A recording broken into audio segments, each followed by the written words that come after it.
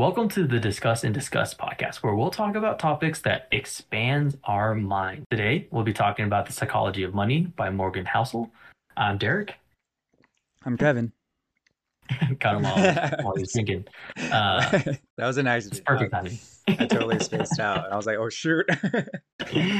Hey, don't worry about it. We're professionals. Well, let's kind of get into it. So a little bit of background of Psychology of Money by Morgan Housel. It's a deep dive into how we in today's society view money. While there are about a total of 18 topics and points that the author covers, in this discussion, I just wanted to touch on probably 75% of those. So just about 10 of them. We're not going to go over everything. If you want to learn about all the points, feel free to read the book. I think it's very eye-opening. I highly recommend it.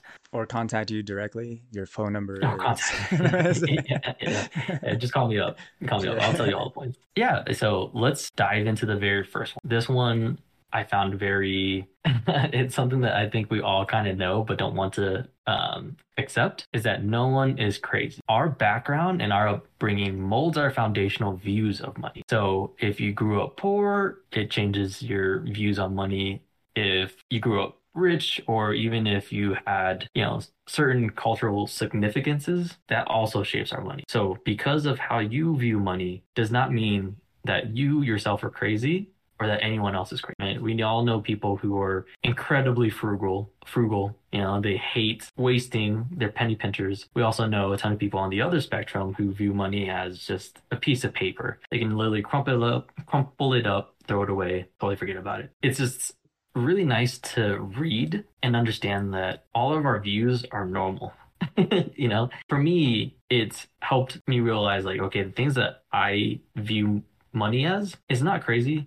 It's totally normal, and other people also have the same sentiment. Well, I don't know. Do you have Yeah, for sure. So we have expectations based on our experience of money. So my brother has gone through, I don't even know how many cars. Yeah, he's a good example. So his viewpoint on cars now, he used to own really good, expensive cars, sports cars, like STI, an Evo, S2K, just big car, pricey, cool cars. Mm-hmm. And he spent a lot of money on them. He was a car guy back then. But then they always break down or whatever, so he has to cough up a ton of money just to fix it or maintain, to the point where he downgraded to a Honda Fit, and then first he had a Honda Element, and that was fine, and then he was able to sell it for a decent price, and then he got a Honda Fit. And then he didn't really research the Honda Fit too well, because the Honda Fit couldn't pass emissions, and then it was missing a catalytic converter. Anyways, my point is, he's gone through so much struggle with cars that now he finds that cars are a waste of money. You can dissect the other nuances, it's kind of like a personal problem for him, or whatever. To drive the main point home, no one is crazy. It's his viewpoint on cars now was affected by his experience going through so many cars. So we can't really thrust our expectations of what we know about money onto other people and expect them to meet those expectations. I could say, oh yeah, you can just buy a cheap Honda Civic and you'll be fine. It's a long-lasting car, it's got some durability, cheaper, and it makes sense to me. But then it wouldn't make sense to him, or because he's overall, cars suck. He's also kind of a special breed in that he's cursed. Every car he gets, there's something wrong with it, or something happens to the car. So he's kind of a special breed. But it is, again, his experience with cars that has shaped his view on the value of cars. So you're absolutely correct. It's difficult to compare.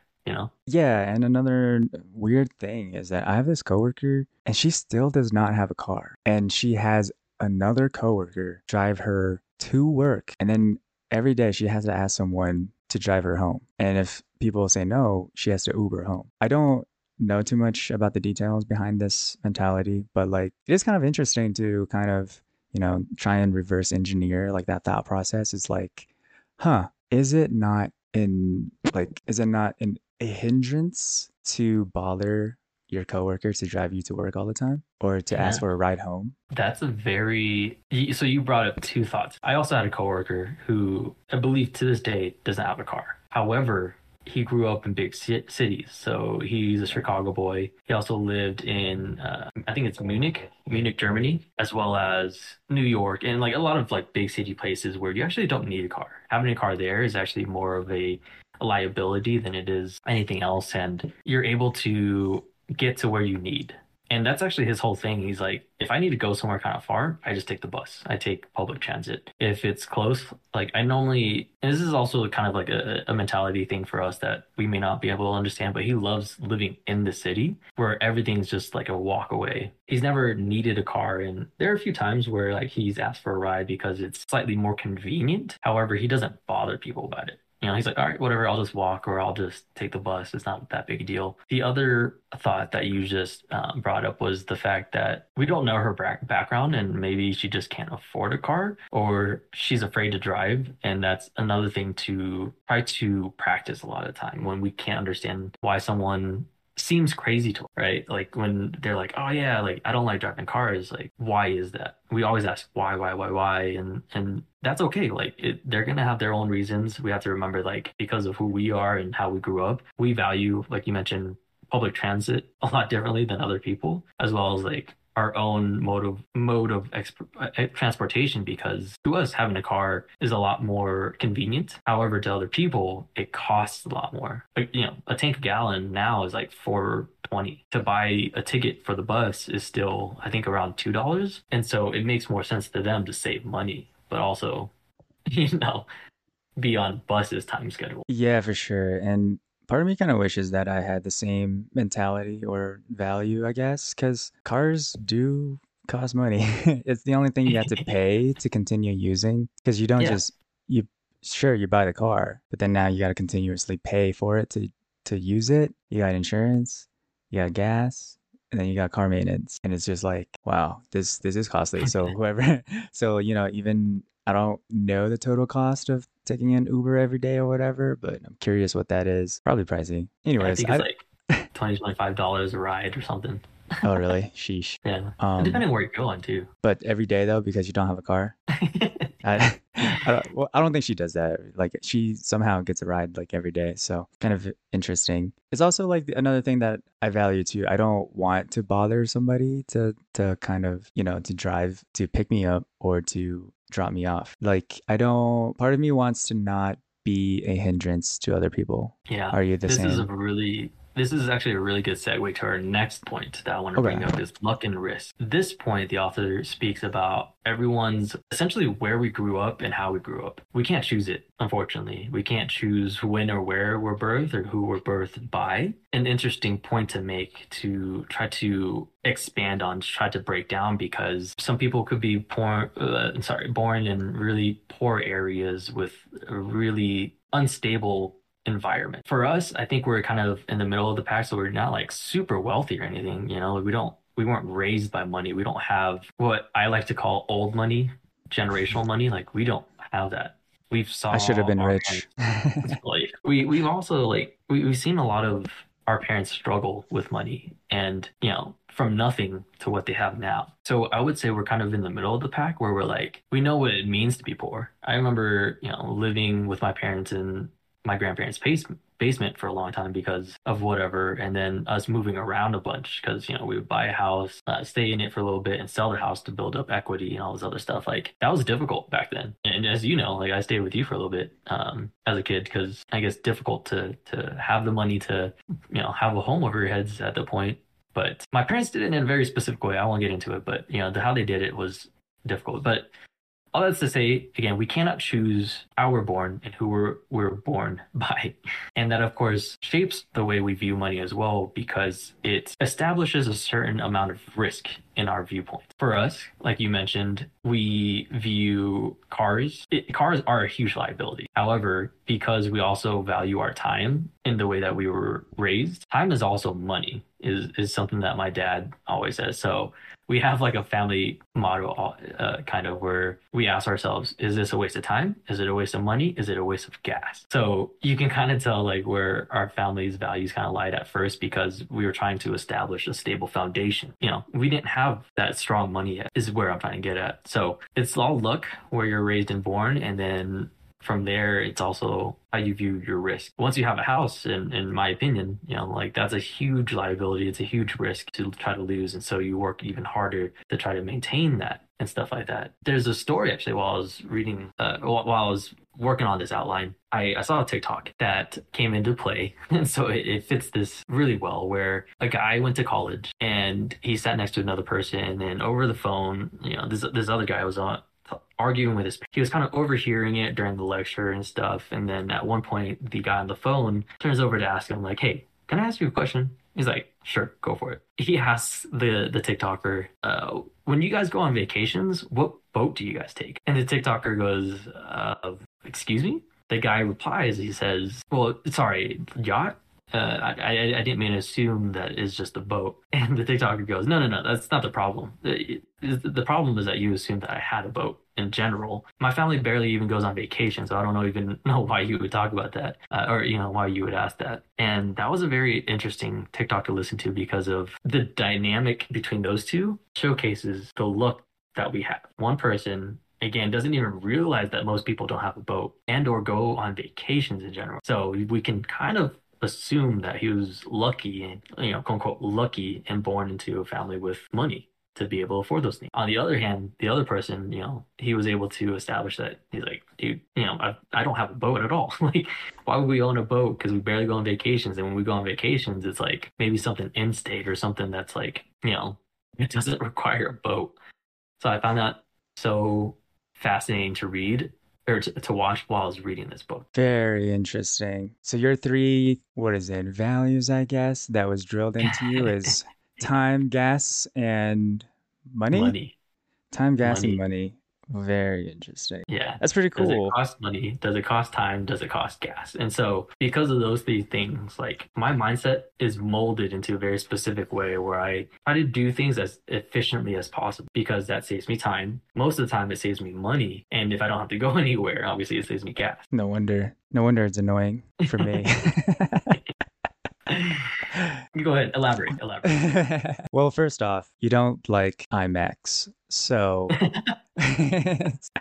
Waste of money. can't even watch a good movie in IMAX. So that kind of like explains it a little bit that you find it a waste of money because the experience isn't good enough to meet your standards of your three values there revolving around money, which is pretty cool. I don't have any like values that was drilled into me by my parents. I mean, I lived with you for a bit, but I wasn't there for like that point in time where you were drilled that. And I had to learn just like other values and develop them on my own. Time is definitely something that I've developed more value toward. So then, like, if someone's giving me shit or something like that, or they're being inauthentic, or like my supervisor is like, they're putting up this inauthentic kind of like vibe, I kind of just call them out on it, or I just don't even give them. I just zone out on purpose. I'm like, yeah, whatever.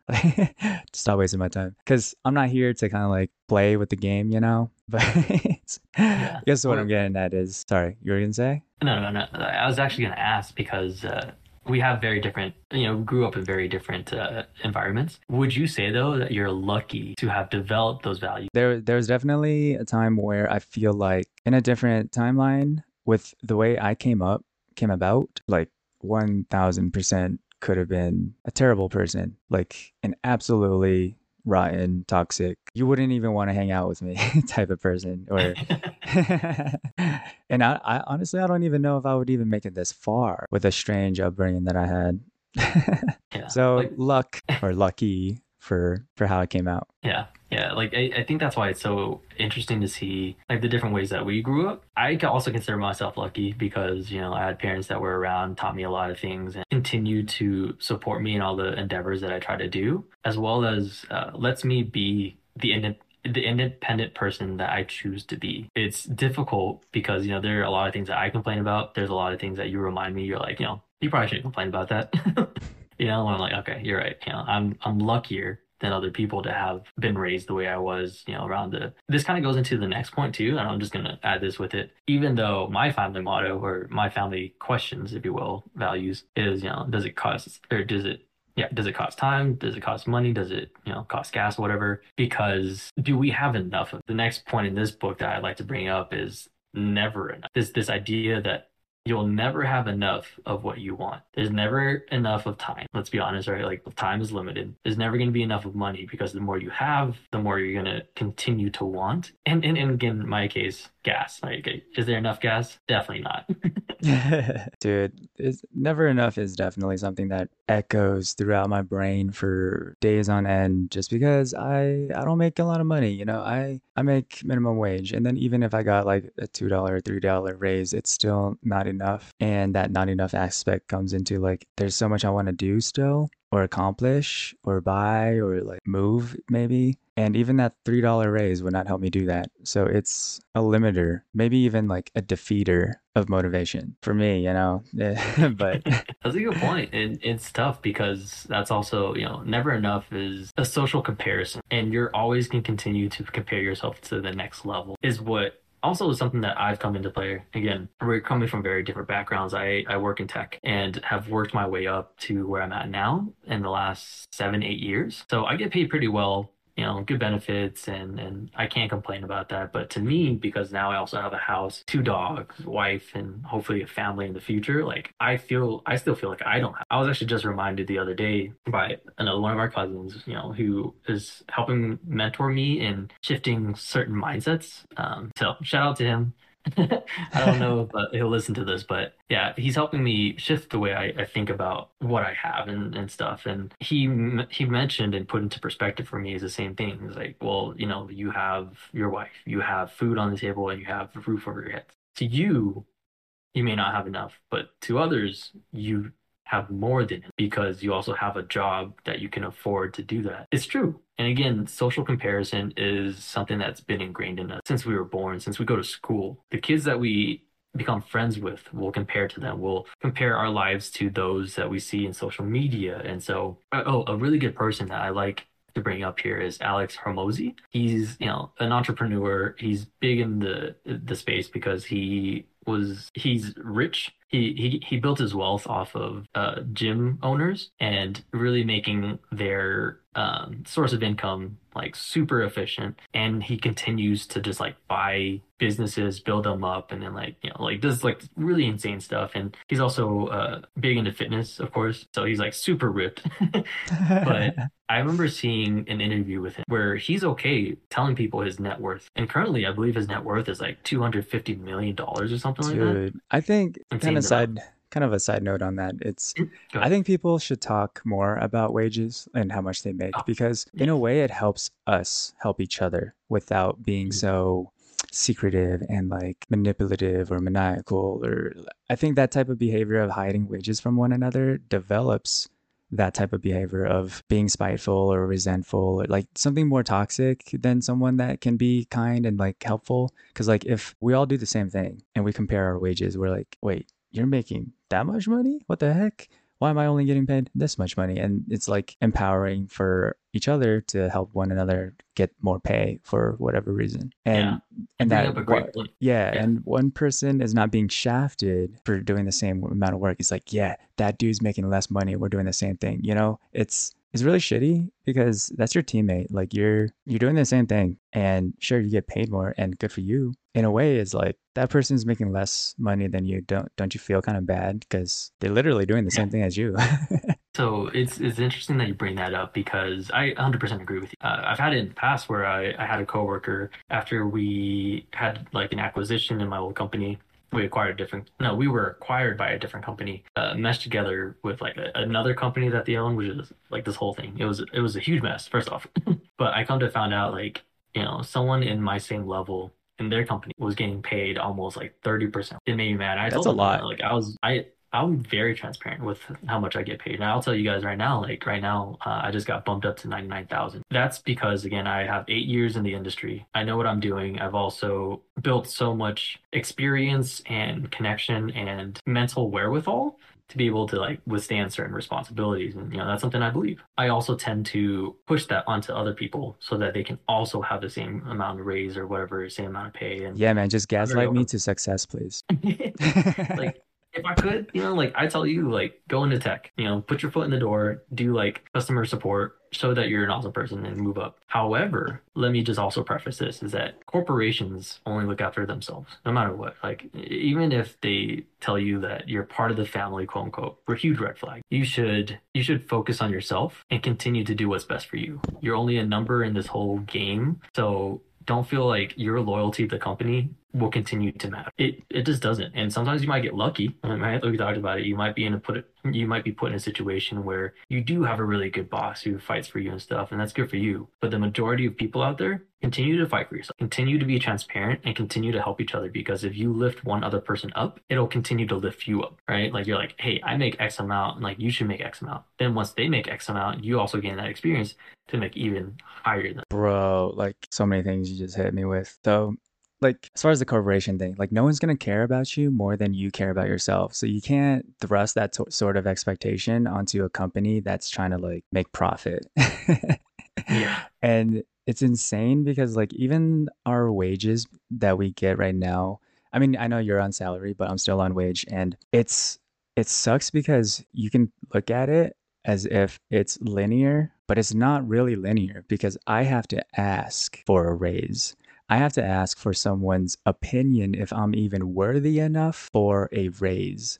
Now, depending on how jaded you are in your opinion, like your bosses or supervisor or whatever, whoever can handle the raise, if their opinion of the value of what you do is already jaded or skewed in some sort of way, they're never going to give you a raise. So I hate this idea of people. It's this is so weird because like yesterday when I was catching up with a cousin and he was like, "Hey, the worst they can do is say no, right?" Like I hate that because it's like it's like they are gonna say like I can ask, yeah, sure. But then like once they say no, now I'm not getting what I want. Like now I'm not getting that raise to, to better my lifestyle or whatever. Oh shoot. I lost my train of thought. I lost my train Well, of here's thought. here's the more important thing too is that you're not getting what you feel like you deserve because you put in the time and effort to deserve a raise. And that's the more important thing and something that my old coworker, same thing. She worked so hard. She worked harder than I did. Like to be quite honest with you, like at that job and when we started comparing our workload and we were trying to establish like a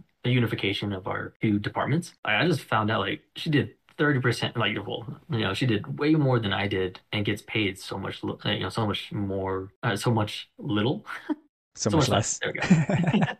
So much little. And just to tie this back into Never Enough with Alex Hormozy. So I started again as an intern like 7, 8 years ago at a tech company.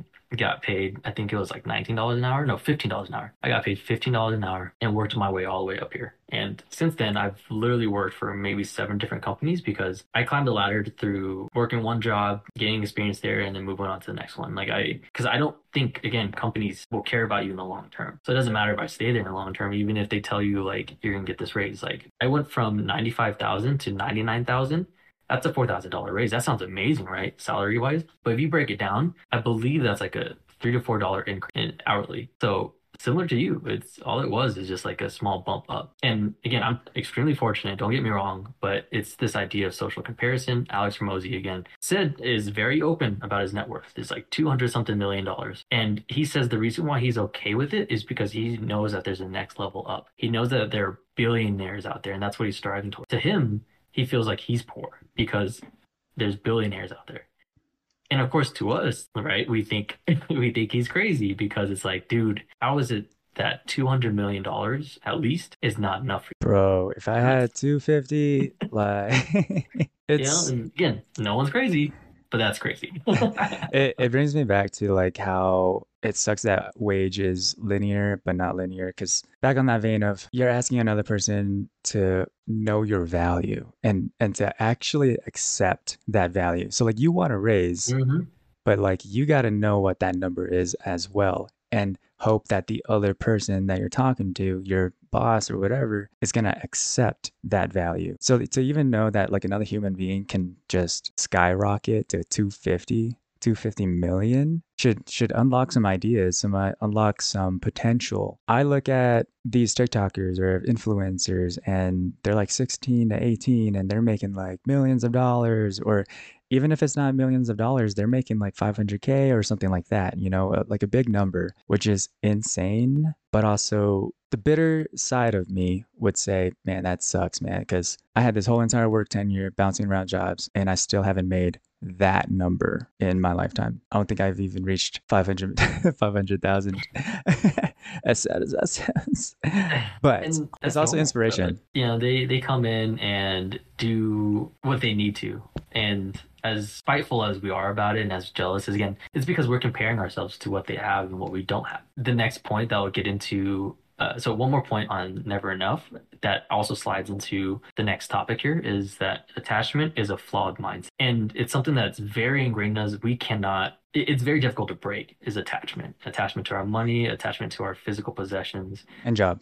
and job. Like it's attachment to surviving. That's another thing is that it's very difficult to move forward with that, and that's why the next point is about getting wealthy and staying wealthy. So being attached to something can hurt you and can help you because there are a lot of ways to get rich. And attachment, we can also kind of define that with passion, right? Being passionate about what you do, and then pushing that to build wealth for you. So that's again a way to get rich is just doing what you love. There's so many different ways to get rich. There's in this book talks about three ways of staying rich, staying wealthy. It's frugality, paranoia, and it's discipline. Those three, it's so fascinating to dive in. My goodness. I fail at all three of them. That's why I'm not wealthy.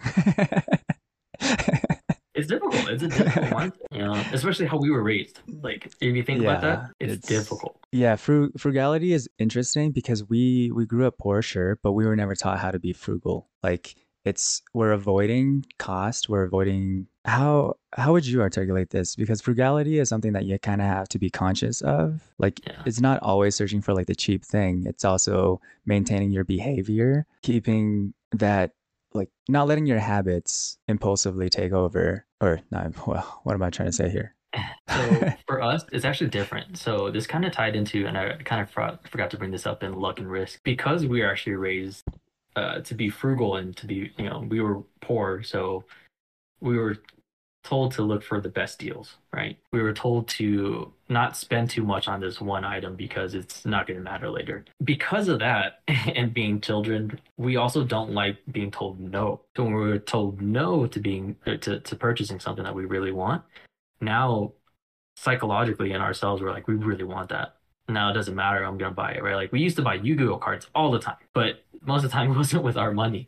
And so sometimes we would get told no. But now that we have that, people go out there and buy whatever they want, spending on whatever they want. Like now that we have that money and we can spend it, we know because we made it, we're going to spend it. However, that doesn't teach us to be wealthy because now it's like, wait, there's this whole dynamic that I want to be wealthy, but I also want to continue to spend on what I want to spend on. That's the discipline part that comes into it. Yeah, it's definitely a combination of discipline or frugality. Like these two concepts actually hit harder than any like budgeting book that I've read. It's so interesting because sure, a budgeting book can tell you, make sure you do this, make sure you do 30% of this and this and this. But it doesn't tap into your core like to help you understand what's going on. It's like reading this book has helped me do more is like before I buy something, I'm like, can I wait before I buy that? Can I wait until that paycheck comes and then buy it? And then it's just inserting more questions before clicking that purchase button on Amazon, which is like one click or something. Like literally one click and then it's already subtracting money from from your credit card or whatever, which is Yeah. very very easy. It's too easy. So then upon reading this book, it helped me make it more difficult for me to buy something so easily because now I stop and I'm like, okay, but do I actually need this? And then if the answer is yes, it's like, okay, but can I wait a couple more weeks of paychecks before I buy that? Which is helpful because now it's developed a behavior in me that I double check myself before I go into debt or something. Before I subtract the paycheck. Yeah. Something I want to add to this, to getting wealthy versus staying wealthy, is also instant gratification versus long-term payout. That's something that it doesn't, we don't see often or think about.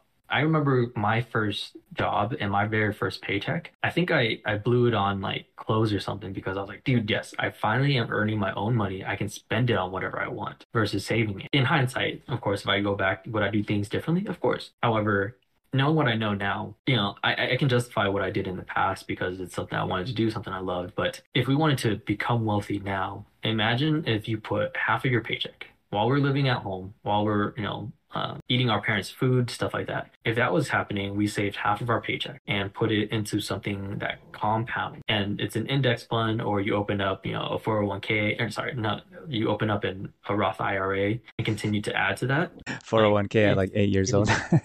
I mean, you could, So, opening up like a retirement fund then, a Roth IRA, like, and you continue to put in half of your paycheck every single time while we were living with our parents. And again, we did not need that money for anything else. We just continued to save. At this point, we probably have a few $100,000, like just putting that into perspective for me now, I'm like, dude, yes, was it worth what I spent it on? Mostly, yes. I know sometimes no for me, but Mine's mostly no. mostly no, like all of us like spent it because it felt good to spend that. We didn't think long term, but it's very hard to think long term when you're a kid with no worries.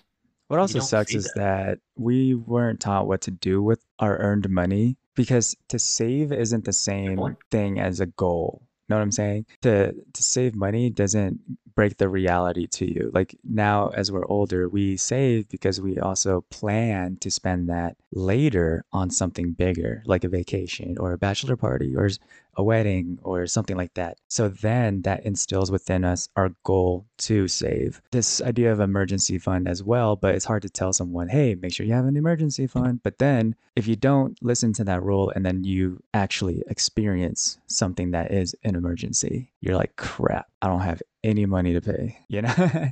And then the Yeah. realization is, yes, I absolutely need an emergency fund. It's really hard to drill that into kids, or actually it was hard to drill that into us because it wasn't drilled at all. It wasn't reiterated, it wasn't practiced. Like that thought wasn't handed down to us, well, for me. Yeah. For me, I know my parents brought it up often, actually, to save and make sure you save for XYZ or whatever. And the thing that is hard, and we can actually go out of order because this plays really well into one of the few other points here, but it's hard to save for a surprise as a kid. It's also difficult to make room for error and to understand that you'll change because as kids, again, we want that instant gratification. We want the next nice thing because we want to show it off and stuff like that. And for me, I just didn't understand the concept of saving to prepare for something because a lot of times it'll pop up. I'll be like, all right, whatever. It's like, I already spent XYZ on something that I really liked and now this emergencies happen. For me, I was like, I know I can figure it out. I know with my paycheck, it'll be fine. Like I can do that. But saving for a surprise and having room for error is so difficult of a concept to understand. As you don't think about bills, you don't have a lot of bills when you're a kid, so you don't think about having to pay, let's say, an extra 1,000 or 2 for a car because your tires blew out, or you need an oil change and they found something else wrong with the car. Like you don't think about those things, especially because, let's be honest, like we had a bit of a safety net too. Like if we needed to pay those things, our parents would help us with that. Saving for a surprise and then having room for error was so difficult to conceptualize. Agreed. But that ties into budgeting. It's almost like strangely, it's strangely talking about budgeting without mentioning the word budget. Yeah, it's difficult. It's difficult to budget, if you're not disciplined, right? That's the other thing is like practicing discipline early on with your finances is something that I don't think we had. Like we were told not to spend on stupid things, but we weren't. I was still stupid. Yeah, we still did it. I'm still Games, like that was a dumb. big part of our lives. Yeah. We like I know for sure I don't have the discipline. Like we talk about it too. Like I don't have a gambling problem, but I do like to bet on. I don't have a gap. I think that's what all addicts start their conversations in an AA meeting say. Yeah. I'm not gonna admit it yet, but yeah, I like the idea, 'cause it brings a little bit of thrill and I'm not too crazy with my money. Like I spend what I know I can spend. I create I do have like a gambling fund. So that's out. I don't spend any more than that. But Hey, you discipline. know, one of those things. Discipline, baby. Learned and applied. It's those things that like we continue to think about. So actually, for all this, let me say a quote from the book, I believe, that I think beautifully encapsulates this topic of surprise, room for error, and change. So this is by a Stanford professor named Scott Sagan. He once said that things that never happened before happen all the time, meaning that as much as we want to try to prepare for something, even if it hasn't happened to us, like it's most likely just going to happen. It's difficult to prepare for, and so every single time that I know I spend money on something, the next day I need that money for something very specific to like fix up or whatever. And so that's why it's kind of funny, like having that margin of safety. Margin of safety and room for error is so difficult to put a definition on for yourself because we're all in different stages of financial wealth. And if you have more in terms of like, let's say you have a car or two, you have a house, you have a family, your margin or your room for error and your margin of safety, well, I guess your margin of safety specifically might expand because you're like, all right, I have a family, I have so and so thing, like I need to be able to quantify what I need to save in case of emergency for this specific person, for this specific use case, stuff like that. So it does depend on that individual for room of error. Yeah, I don't think it's this book. It might have been a different financial book that I read, but it's in alignment of your save money isn't actually like save money. It's money that you plan to spend later. So it's a Ooh. different, it's a little different shift, but I feel like that's a good enough shift to help you understand that like this money is meant to be spent, but for something that you want later, like want to look after. So you're thinking about margin of safety, so you're thinking about your family, you're thinking about maybe you lose your job, so then you need an emergency fund, or you're thinking about your car might break down, so then you start saving for your car repairs or a new car. It's when you look at it from the perspective of, okay, I'm going to spend this later. What do you need to spend it on? So then it's easier to save that way, I think. What do you think? Yeah, yeah, that shift in mindset is actually pretty powerful. I don't remember if it's in the book or not, but I love that. I really truly do because let's be honest, we're big spenders. It's tough because we love to Sure, I'm spend still money. spending. I'm not just kidding. I, dude, I am for sure. Like, I love to, like, I hate that I can't save. It's true. It really is. As much as I try, I see so many opportunities to continue to use that money for something else that either brings me joy or is an opportunity to create more money. That's the whole gambling game, but like also in the stock market, right? The only way you can get dividends and stuff is that you purchase a stock and then you have to purchase a number of stock for it to compound infinite, compound enough for it to be worth it, build out the dividends and stuff like that. So I find that very fascinating because Stephen, what is it, Graham Stephan? No, The Stephen Graham. YouTube guy? Yeah, YouTube guy. I think it's Graham Um, Stephan. so he's fascinating because when he makes money, he says that he doesn't save either. He spends it on stock. He spends it on buying more real estate. That's his savings, is that he has all these assets that continue to compound interest, that continue to build more money. And the thing is, like, he's a big spender too, in the fact that he continues to spend. He may have a saving. He spends it on stuff that continues to Wow, adds a you kind very of just brought something up in the assets thing is very interesting. It's almost like all the rich people are saving money, not because they're saving money in the bank account. It's that they save their money in asset form. So like it's still worth whatever money that they saved up, but also more because is a money machine. yeah. And then the actual money in the bank account is just spending money that they're going to spend later. It's like, oh, okay, I need this readily available because I'm about to buy a yacht Yeah. or go on vacation, smaller stuff for us plebes. Yeah, for us little peasants here, but that's a very good thing to bring up because it doesn't talk about it in this book. However, rich people do buy assets. We talk about it in Rich Dad Poor Dad. Rich people buy assets because having money in the bank saved up, savings account is like kind of interesting. But if it's just in a checking account and it's doing nothing, you're saving it for like doing nothing, it's technically you losing money because you could have that do something else. Again, if you put your money into, again, your 401k, if you have one, or a Roth IRA continuously, or even a health savings account, an HSA, instead of putting that money in just like a checkings account and you're saving it there, again, that money will continue to work for you overnight. It will continue to generate more money. And then the idea of buying assets. So rich people, again, try not to buy anything that depreciates, like a car or whatever, or yachts or a plane, unless they're able to write it off as a tax, was it? A tax write-off. They buy stuff like art, because if you buy a piece of art, most of the time it'll only go up in value. I saw a video recently of Eddie Murphy. He has a very priceless piece of art in one of his movies, and I wish I could remember the details of it, but he had bought that piece of art for like I think 160,000 at the time. Now the duplicate, the one other duplicate of it went for like, if I remember right, like $16 million, What? meaning that his genuine piece of art is worth more than 16 million. That's crazy. That is, I'll send you the video if I can find it. I might be getting the numbers wrong a little bit, but it's something crazy like that where he bought it for, again, for us an insane amount of money. But because it's a priceless piece of art, it's worth even more than that, dude. He found himself the Mona Lisa of paint. Damn, dude, that's crazy. I'm trying to spend money on myself so that I become this priceless piece of art. You could. And here's the thing, I think you bring up a very good point, is spending money on yourself so that you also build up knowledge. Is remember that.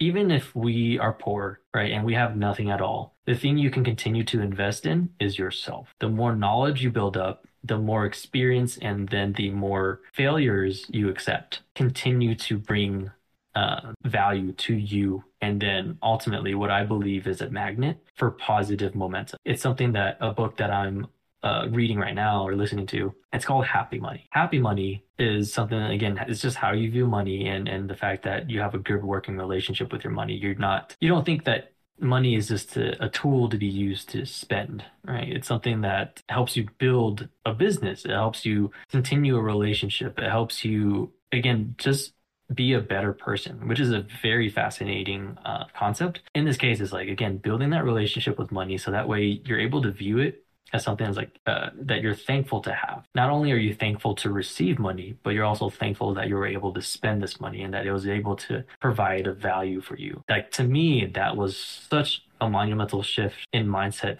to really understand like money is just a piece of paper. There's technically an infinite amount of it. The only barrier for most people is that we have a job and we keep to just that job. And a job is again just you're just getting a finite amount of money every single week or two or whatever it is. However, if you use that money in assets and other stuff and you expand your knowledge to what you can spend money on for it to create more money, you only open up your possibilities. And again, I believe it's a magnet. I mentioned before, you continue to build up opportunities, you open yourself up to more paths. More paths are going to, attract more people, more resources, compounding effect. It doesn't, the compounding effect doesn't apply to just money itself, but it applies to energy. It applies to the amount of wealth that you put out there, like let's say in terms of your positive energy, stuff like that. Like it compounds. For sure. And it brings us back to the human potential. Like the beginning of that whole thing is you investing in yourself increases your potential. And I forgot where I heard this quote from, but it's like if you learn from your mistakes, it's an investment. If you don't learn from your mistakes, it's just, you fucked up. Well, you're depriving yourself of truly learning because I know so many people who are afraid to fail. They're so scared to like go out there and try something new or different because they don't think they can. And that is such a devastating mindset to be a part of. We all fail. We've all done it before. We've all tripped and fall. And what do? We have to pick yourself back up. You pick yourself back up and you keep moving forward. Now you remember, like, don't fall in that crack again. And that's why it's so important. And just really quick, like, this ties into one of the other points I wanted to bring up is. Wait, hold on. I have so many things to say before we move on to the next thing. So, okay, go ahead. So in the same vein of like learning and growing. So right now I'm currently like learning a ton of stuff because my supervisor is leaving and then he wants to thrust me into this new position of being a supervisor. I don't actually want to be the supervisor, but I'm also taking advantage of like I'm just learning everything and like it's what's opening up for me is that I'm realizing how much potential I have and that's also why I don't want the supervisor job, because I feel like I can achieve more and actually reach a value that I feel that I can accept rather than get like a $2 raise or something like that, which is, Yeah. I feel undervalued at, a $2 raise. But like, it's crazy because the whole pursuit of investing in yourself and then growing is opening up my mind even more. And back to the, you were talking about how some people are afraid. Right now, I am afraid because when the CEO told me, so it was my birthday on January 18th, and I had this quick brief run in with the CEO. The CEO was like, "Hey, happy birthday." And then I was like, "Oh yeah, thanks, man." And he's like, "So are you gonna like have a dinner or something? Got anything planned?" And I was like, "You know what? Actually, I already had dinner with my parents and my brother on January 1st." And then the CEO was like, "Oh, all right, cool. Yeah, maybe we should change your birthday to January 1st next year." And he said that as like a very, just well-intentioned kind of a joke thing, and then like walked off. But in my mind, he like shocked something in me. He made me very, very afraid because I do not want to be stuck at this job for another year. And ever since then, I've been so damn afraid that like I have so much energy, like creative, well, so much energy that I poured it into different, well, so far it's actually creative outlets. So like we Mhm. immediately jumped into this podcast on a whim. Yeah. Yeah. And It's kind of crazy now, how fast we do this.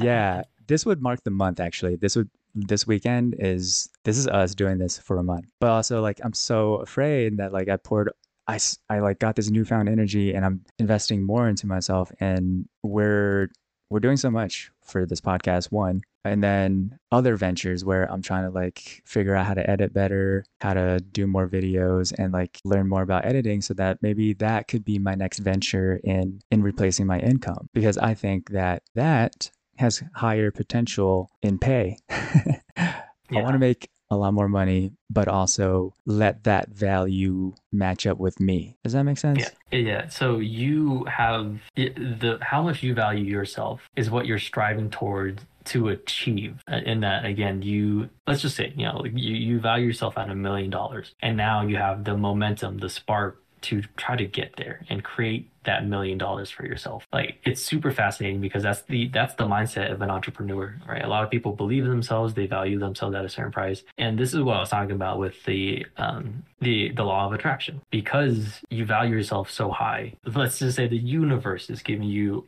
opportunities, right? And again, in this case, like you're presented with a chance to get promoted to supervisor, which is hilarious because again, it's an opportunity, but you don't align yourself with that kind of opportunity because it's not the kind of level at what you value yourself. It's crazy because you mentioned earlier about attachment, and I was going to bring this back earlier, but now's as good as time as any. And like, I don't have an attachment to this job. Therefore, like, if I still had that attachment to this job, I would continue suffering at this job and then not have that value meet me at my level and be appreciated for it.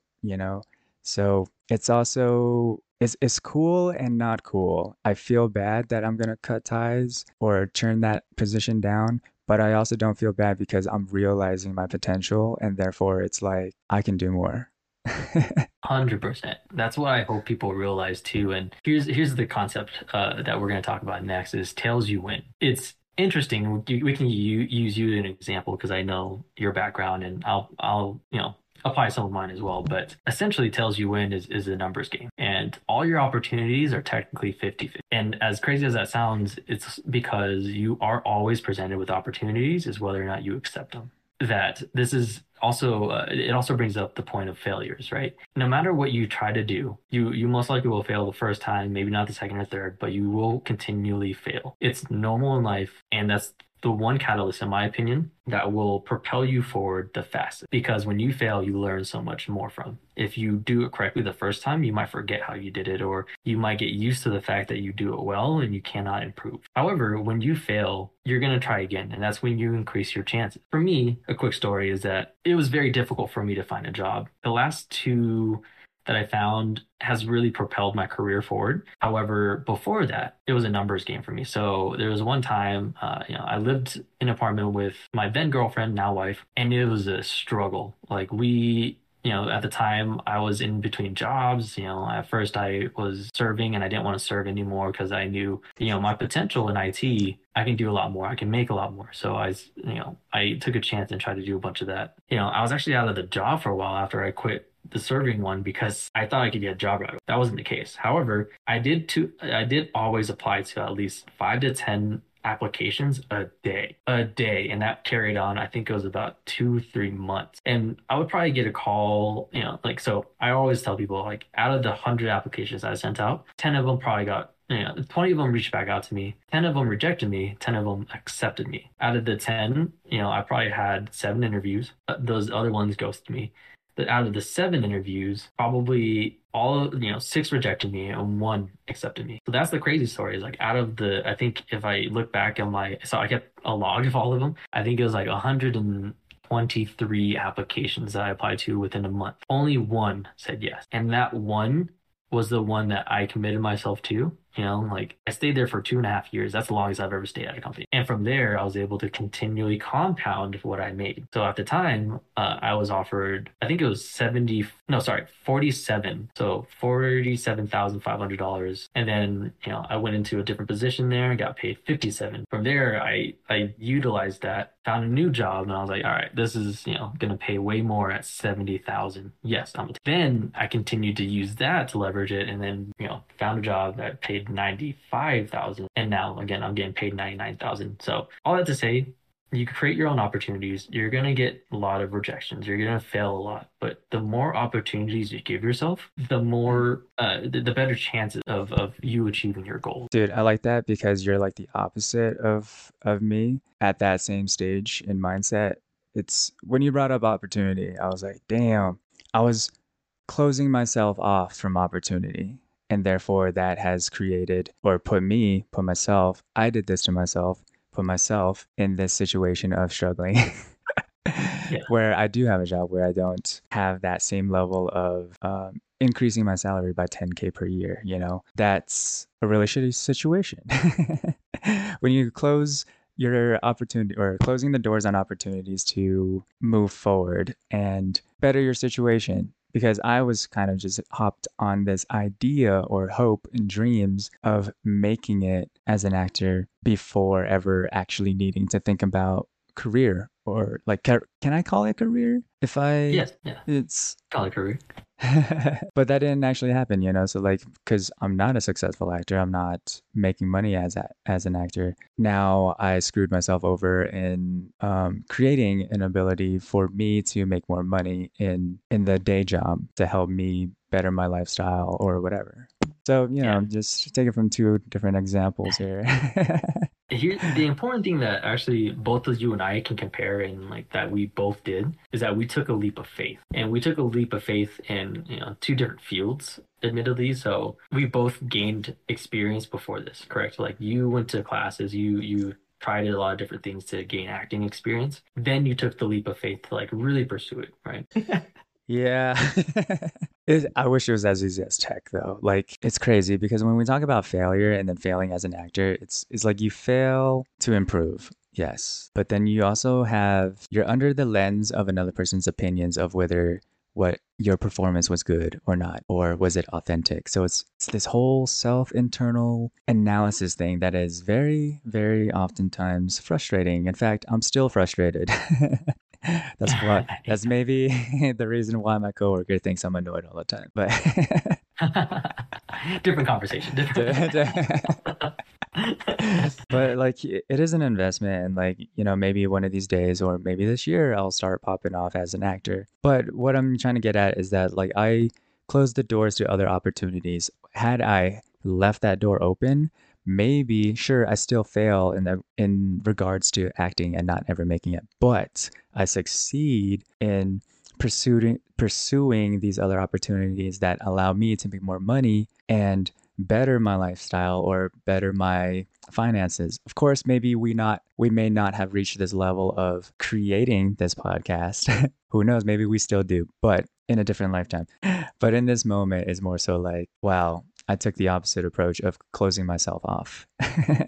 Yeah. And here's the thing that I want to, again, I'm trying to just put a positive spin on it, but mainly that we took a leap of faith. And when you take a leap of faith, you leave things behind. Like, again, you left a lot of opportunities behind, and that's okay because you failed your failures and you continue to learn. And the same thing, I was actually just about to say the same thing is like when you take a leap of faith, you plunge yourself into the depths of unknown. That only is still you going forward. And again, you just took a whole different path and now we're here. Again, like maybe we could have had a podcast back then, but I don't think we would have had the same stories. All to say, like, we took a leap of faith. I took a different path and, built on my connections and stuff. And like you I'll give mentioned, you a tech. positive spin after this, you know. So in tech and whatever, during that time when I was reaching out, or no, so all the times when I was like applying to places and I had that 120 something applications, I also tried to create my own opportunities and I reached out to them specifically. So during that time, I learned rejection. During that time, I also learned how to market myself better. And I continued to learn more and more and more. Same thing with you. Like you were learning a lot more and more and more about yourself. And, it was hard. It was very difficult a lot of times. And still, like we are here now because of those. I'll let you go ahead and do your thoughts. My positive spin on the whole thing. Yeah. Well, once I started to open up the doors of opportunity, that's when I was like, all right, fine. I'm willing to learn now. Learn now, not in regards to acting. Of course, that's still open. But what was closed off was me wanting to excel at whatever career I was pursuing at that time. That was just a day job. So now that the doors have been opened, now that I open the doors, that's how I freaking put myself in a position of maybe possibly becoming the supervisor, which thus kind of made me realize how much potential I had the whole time, but then didn't pursue that potential. So it's kind of interesting now because then back then being a supervisor would have been cool, I guess. But now that I'm in the position where I can take it, I don't want it, and I kind of want to excel in other regards prior to being asked to be the supervisor. That way I can just quit. Yeah. I say And we're that as getting if there. it's We're getting heartless. there. I say it as if it's heartless, but it's like, no, I do feel bad. But at the same time, back to what we were saying before, no one's going to take care of you as well as you are going to take care of yourself. So like I want a superhero moment in my brain. This imagination. I want this moment of like the boss man is like, "Hey Kevin, do you want to be the supervisor? We'll give you a raise." And then I want to just stand there confidently and just be like, "You can't afford me." That would be my superhero moment. I don't know if it's going to be obtained. I Do you know love what I it. mean? That'd be kind of cool Yeah. because, like, there's no way they're going to give me like a $10 raise. It's just impossible. No, for the industry that I'm in, there's no way. Yeah, and that's actually the funny thing is like this is the seduction of pessimism is what you're doing. It's another topic, so this is a perfect segue to this. You're already denying yourself the fact to ask, and I feel like you're going to do it anyway. And my advice is also to ask. Right? You hate the fact that, like worst is they can say is no and they'll offer you something else, but you already implanted what you value yourself at. If you ask for a $10 raise, you'd be like, I know the amount of stress this goes into. I've talked to so and so because we're transparent about the workload and about the salary that he was making. I know for a fact that I would need this amount of money to accomplish these responsibilities. I would say, like, you should ask for a lot because if anything, they'll might meet you in the middle. All right. Because like your cutoff point could be like, yeah, I'm okay with $4, a $4 increase. Shoot But for 10. I'm gonna ask for 10 because I might get a $7 increase. That's what you should always, think about is like shoot for higher because they might say no, but you also give them the value that you expect. Yeah, yeah. It's almost like kind of you got to teach people how to treat you, you know, and some Ooh. it's kind of like a similar concept. Because like so I look really young, so therefore even my current supervisor, he mentioned this when he was kind of like giving me that talk of all right, I'm gonna train you. If you do choose to become the supervisor, I also want to help you or make sure you know everything. That way you garner respect. And when he mentioned that, I was like, damn, there is kind of like a hindrance in looking young because I don't have respect from people who think I'm young. So did I mention to you that someone thinks that I look like I'm 18? Oh, cool. And me? So yeah, I look 18 and I'm older than that. And Yeah, almost. Well, yeah, you're 10 years older. yeah, at least. But like it sucks because then I don't garner respect or whatever like that. So thus leads me to that concept of you. I need to command. So like I butt heads with like the partner and not so often the CEO, but I do speak up about like ideas and stuff like that. I don't want to give away my ideas for free anymore. I feel like I'm being taken advantage of, or I'm letting myself be exploited, or I'm self exploiting myself and I'm not getting paid for it or finding value in what I offer. Yeah, yeah. That's like the again, I love this because it's the pessimism in you, and that again, they don't value you the same way you value yourself. And that's I love how you put it because you have to teach them or really command their respect because of it. And again, I hope you continue to push for what you think you deserve. So do ask for 12. Fuck it. Ask for 12. And then just see what happens. Like, like because you have that background, you have the knowledge to be like, I know the workload I know like I can do it as well. I can excel at it because I've had this training. I know his value, or I know his views, what he's done to be successful in this role. I know I can excel at it. I have ideas, but this is the amount that I would want to be able to incorporate those ideas or to really push the boundaries of what we can be doing in this space. And so, the seduction of pessimism is so easy to think about for a lot of people because, again, we're used to rejection, but we use rejection in the fact that, oh, like, oh, I'm not going to get this thing. I'm not going to get raised. I'm not going to get promotion. That's not the kind of That's not how you should play off a rejection. When you get rejected, you should ask why. Then you can either work on making that a yes, or you can retrospect and figure out, is it me or is it the other party? That's why it's important to realize, like, when you get rejected, whether again it's asking for a promotion or a relationship or whatever, do you have to look inward or do you have to look outward? And if you truly believe in this case for yourself that you're optimistic that you can do the job well, that you should be paid this much because you value yourself, how you break out of pessimism, right? You have to shift that mindset too. Instead of saying no, they'll say no. They'll say no. They only value me at this much, whatever. Continue to talk to yourself to say that I value myself this high. If they can't afford me, then I know I shouldn't be moving, right? And then you find opportunities to move on. And so, stop saying that they won't do it. Start saying that you deserve better. Those are the two different mindsets that I think breaks out of the seduction of pessimism. I'm too comfortable being rejected, I'm just so used to getting rejected. It's like 100%. That's kind of a lot. But what do you do with that rejection, bro? I garnish it into pure pessimism. I synthesize it into just pure. I have the purest form of pessimism. Beautiful, beautiful. So then I think this would be a really good segue to our last one. Unless you have anything else to say about pessimism? Pessimism. Yeah, I mean, like I put the section in there because it's everything what you said is just hitting me from the core because it is what I deal with. It is, I mean, acting is a pure rejection. Well, mostly in my case, other people are making it, but of the many or handful of auditions that I've had, no callback or anything like that. So it's a combination of rejection, but also like, hey, I still need to get better at acting. I still need to do my best, be a better performer, and kind of like dissect my previous performances, how to do it better, which is difficult because then it is watching yourself physically and emotionally and asking, oh yeah, is that the character? Do you believe it? Even though we were judging like that movie before this episode. Yeah.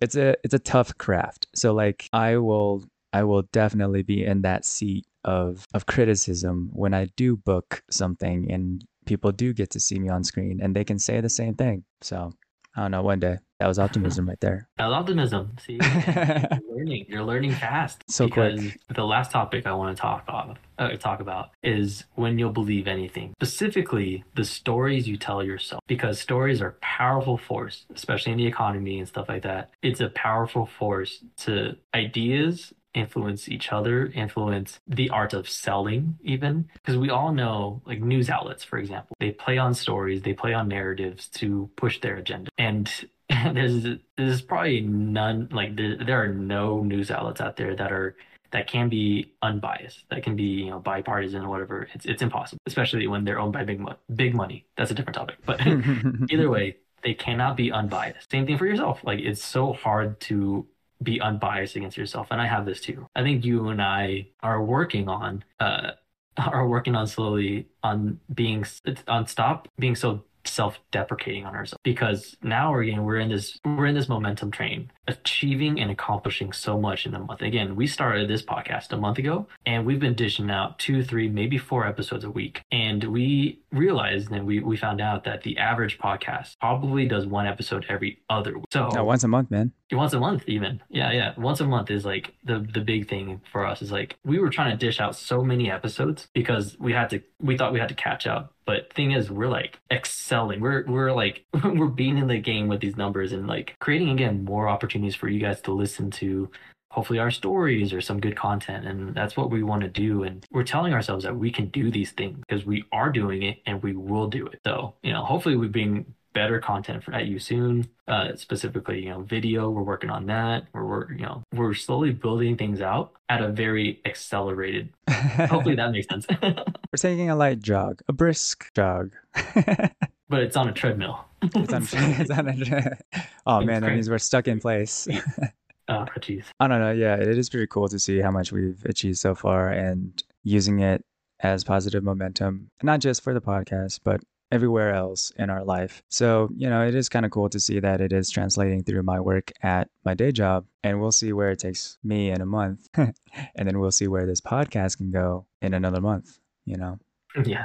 It's going to be crazy. It's going to be crazy. And like, again, it's important that we tell the stories about ourselves that put ourselves in a good light. It's something that I'm continuing to do on a more of a mental aspect, like telling myself positive things. So that way I understand that I can make an impact. I do make an impact, and I will make an impact and continue to move forward. And it's for me, I'm also a very like data driven or very visual person. So to see our numbers go up on the podcast is so meaningful to me specifically, because it means that what we're doing is attractive. It's on pace to generate more momentum for us. And that what we're doing matters to people for the most part, or that they are willing to listen to what we have to say, even though we're just 2 random dudes, like talking about our opinions about certain things. But we know now that we can achieve so much more than we thought we could. Yeah, it's insane. And like, I actually enjoy looking at our analytics for the podcast more than the stock market because my portfolio is so red. It's rough out there. You know. I'm down so much. But hey, you have assets and they'll go up. That's what you say. That's the idea. The market's sweet. You got to think positive, optimistic. Anything else you want to touch on? Oh man, not at the moment. So my brain's kind of fried. We love making this stuff, honestly. And the more we talk about it, whether it's topics of TV shows that we watch or books that we read, like we really enjoy it, and hopefully we're making good content for you all. Let us know your thoughts, whenever we get social media out there, or you can email us. Either way, like we appreciate you guys so much for validating that what we're doing, we can. That we can do what we think we're doing. Indeed. What you said. Everything you said. So nice. That's it for the episode. Thank you so much for joining us once again. Hopefully we didn't talk your ear off so much. And I truly hope that you learned something from this episode. This book, Psychology of Money by Morgan Housel, very impactful. I recommend everyone read it to understand your views on money and what you might be able to shift a little bit. 100% great read. It's just very well written, very easy to understand. But yeah, so I guess that's it for this episode as we discuss the psychology of money. I've been Derek. I've been Kevin. Oh, well, hopefully you stick around as we ship out more content. But thanks again. Bye. Bye.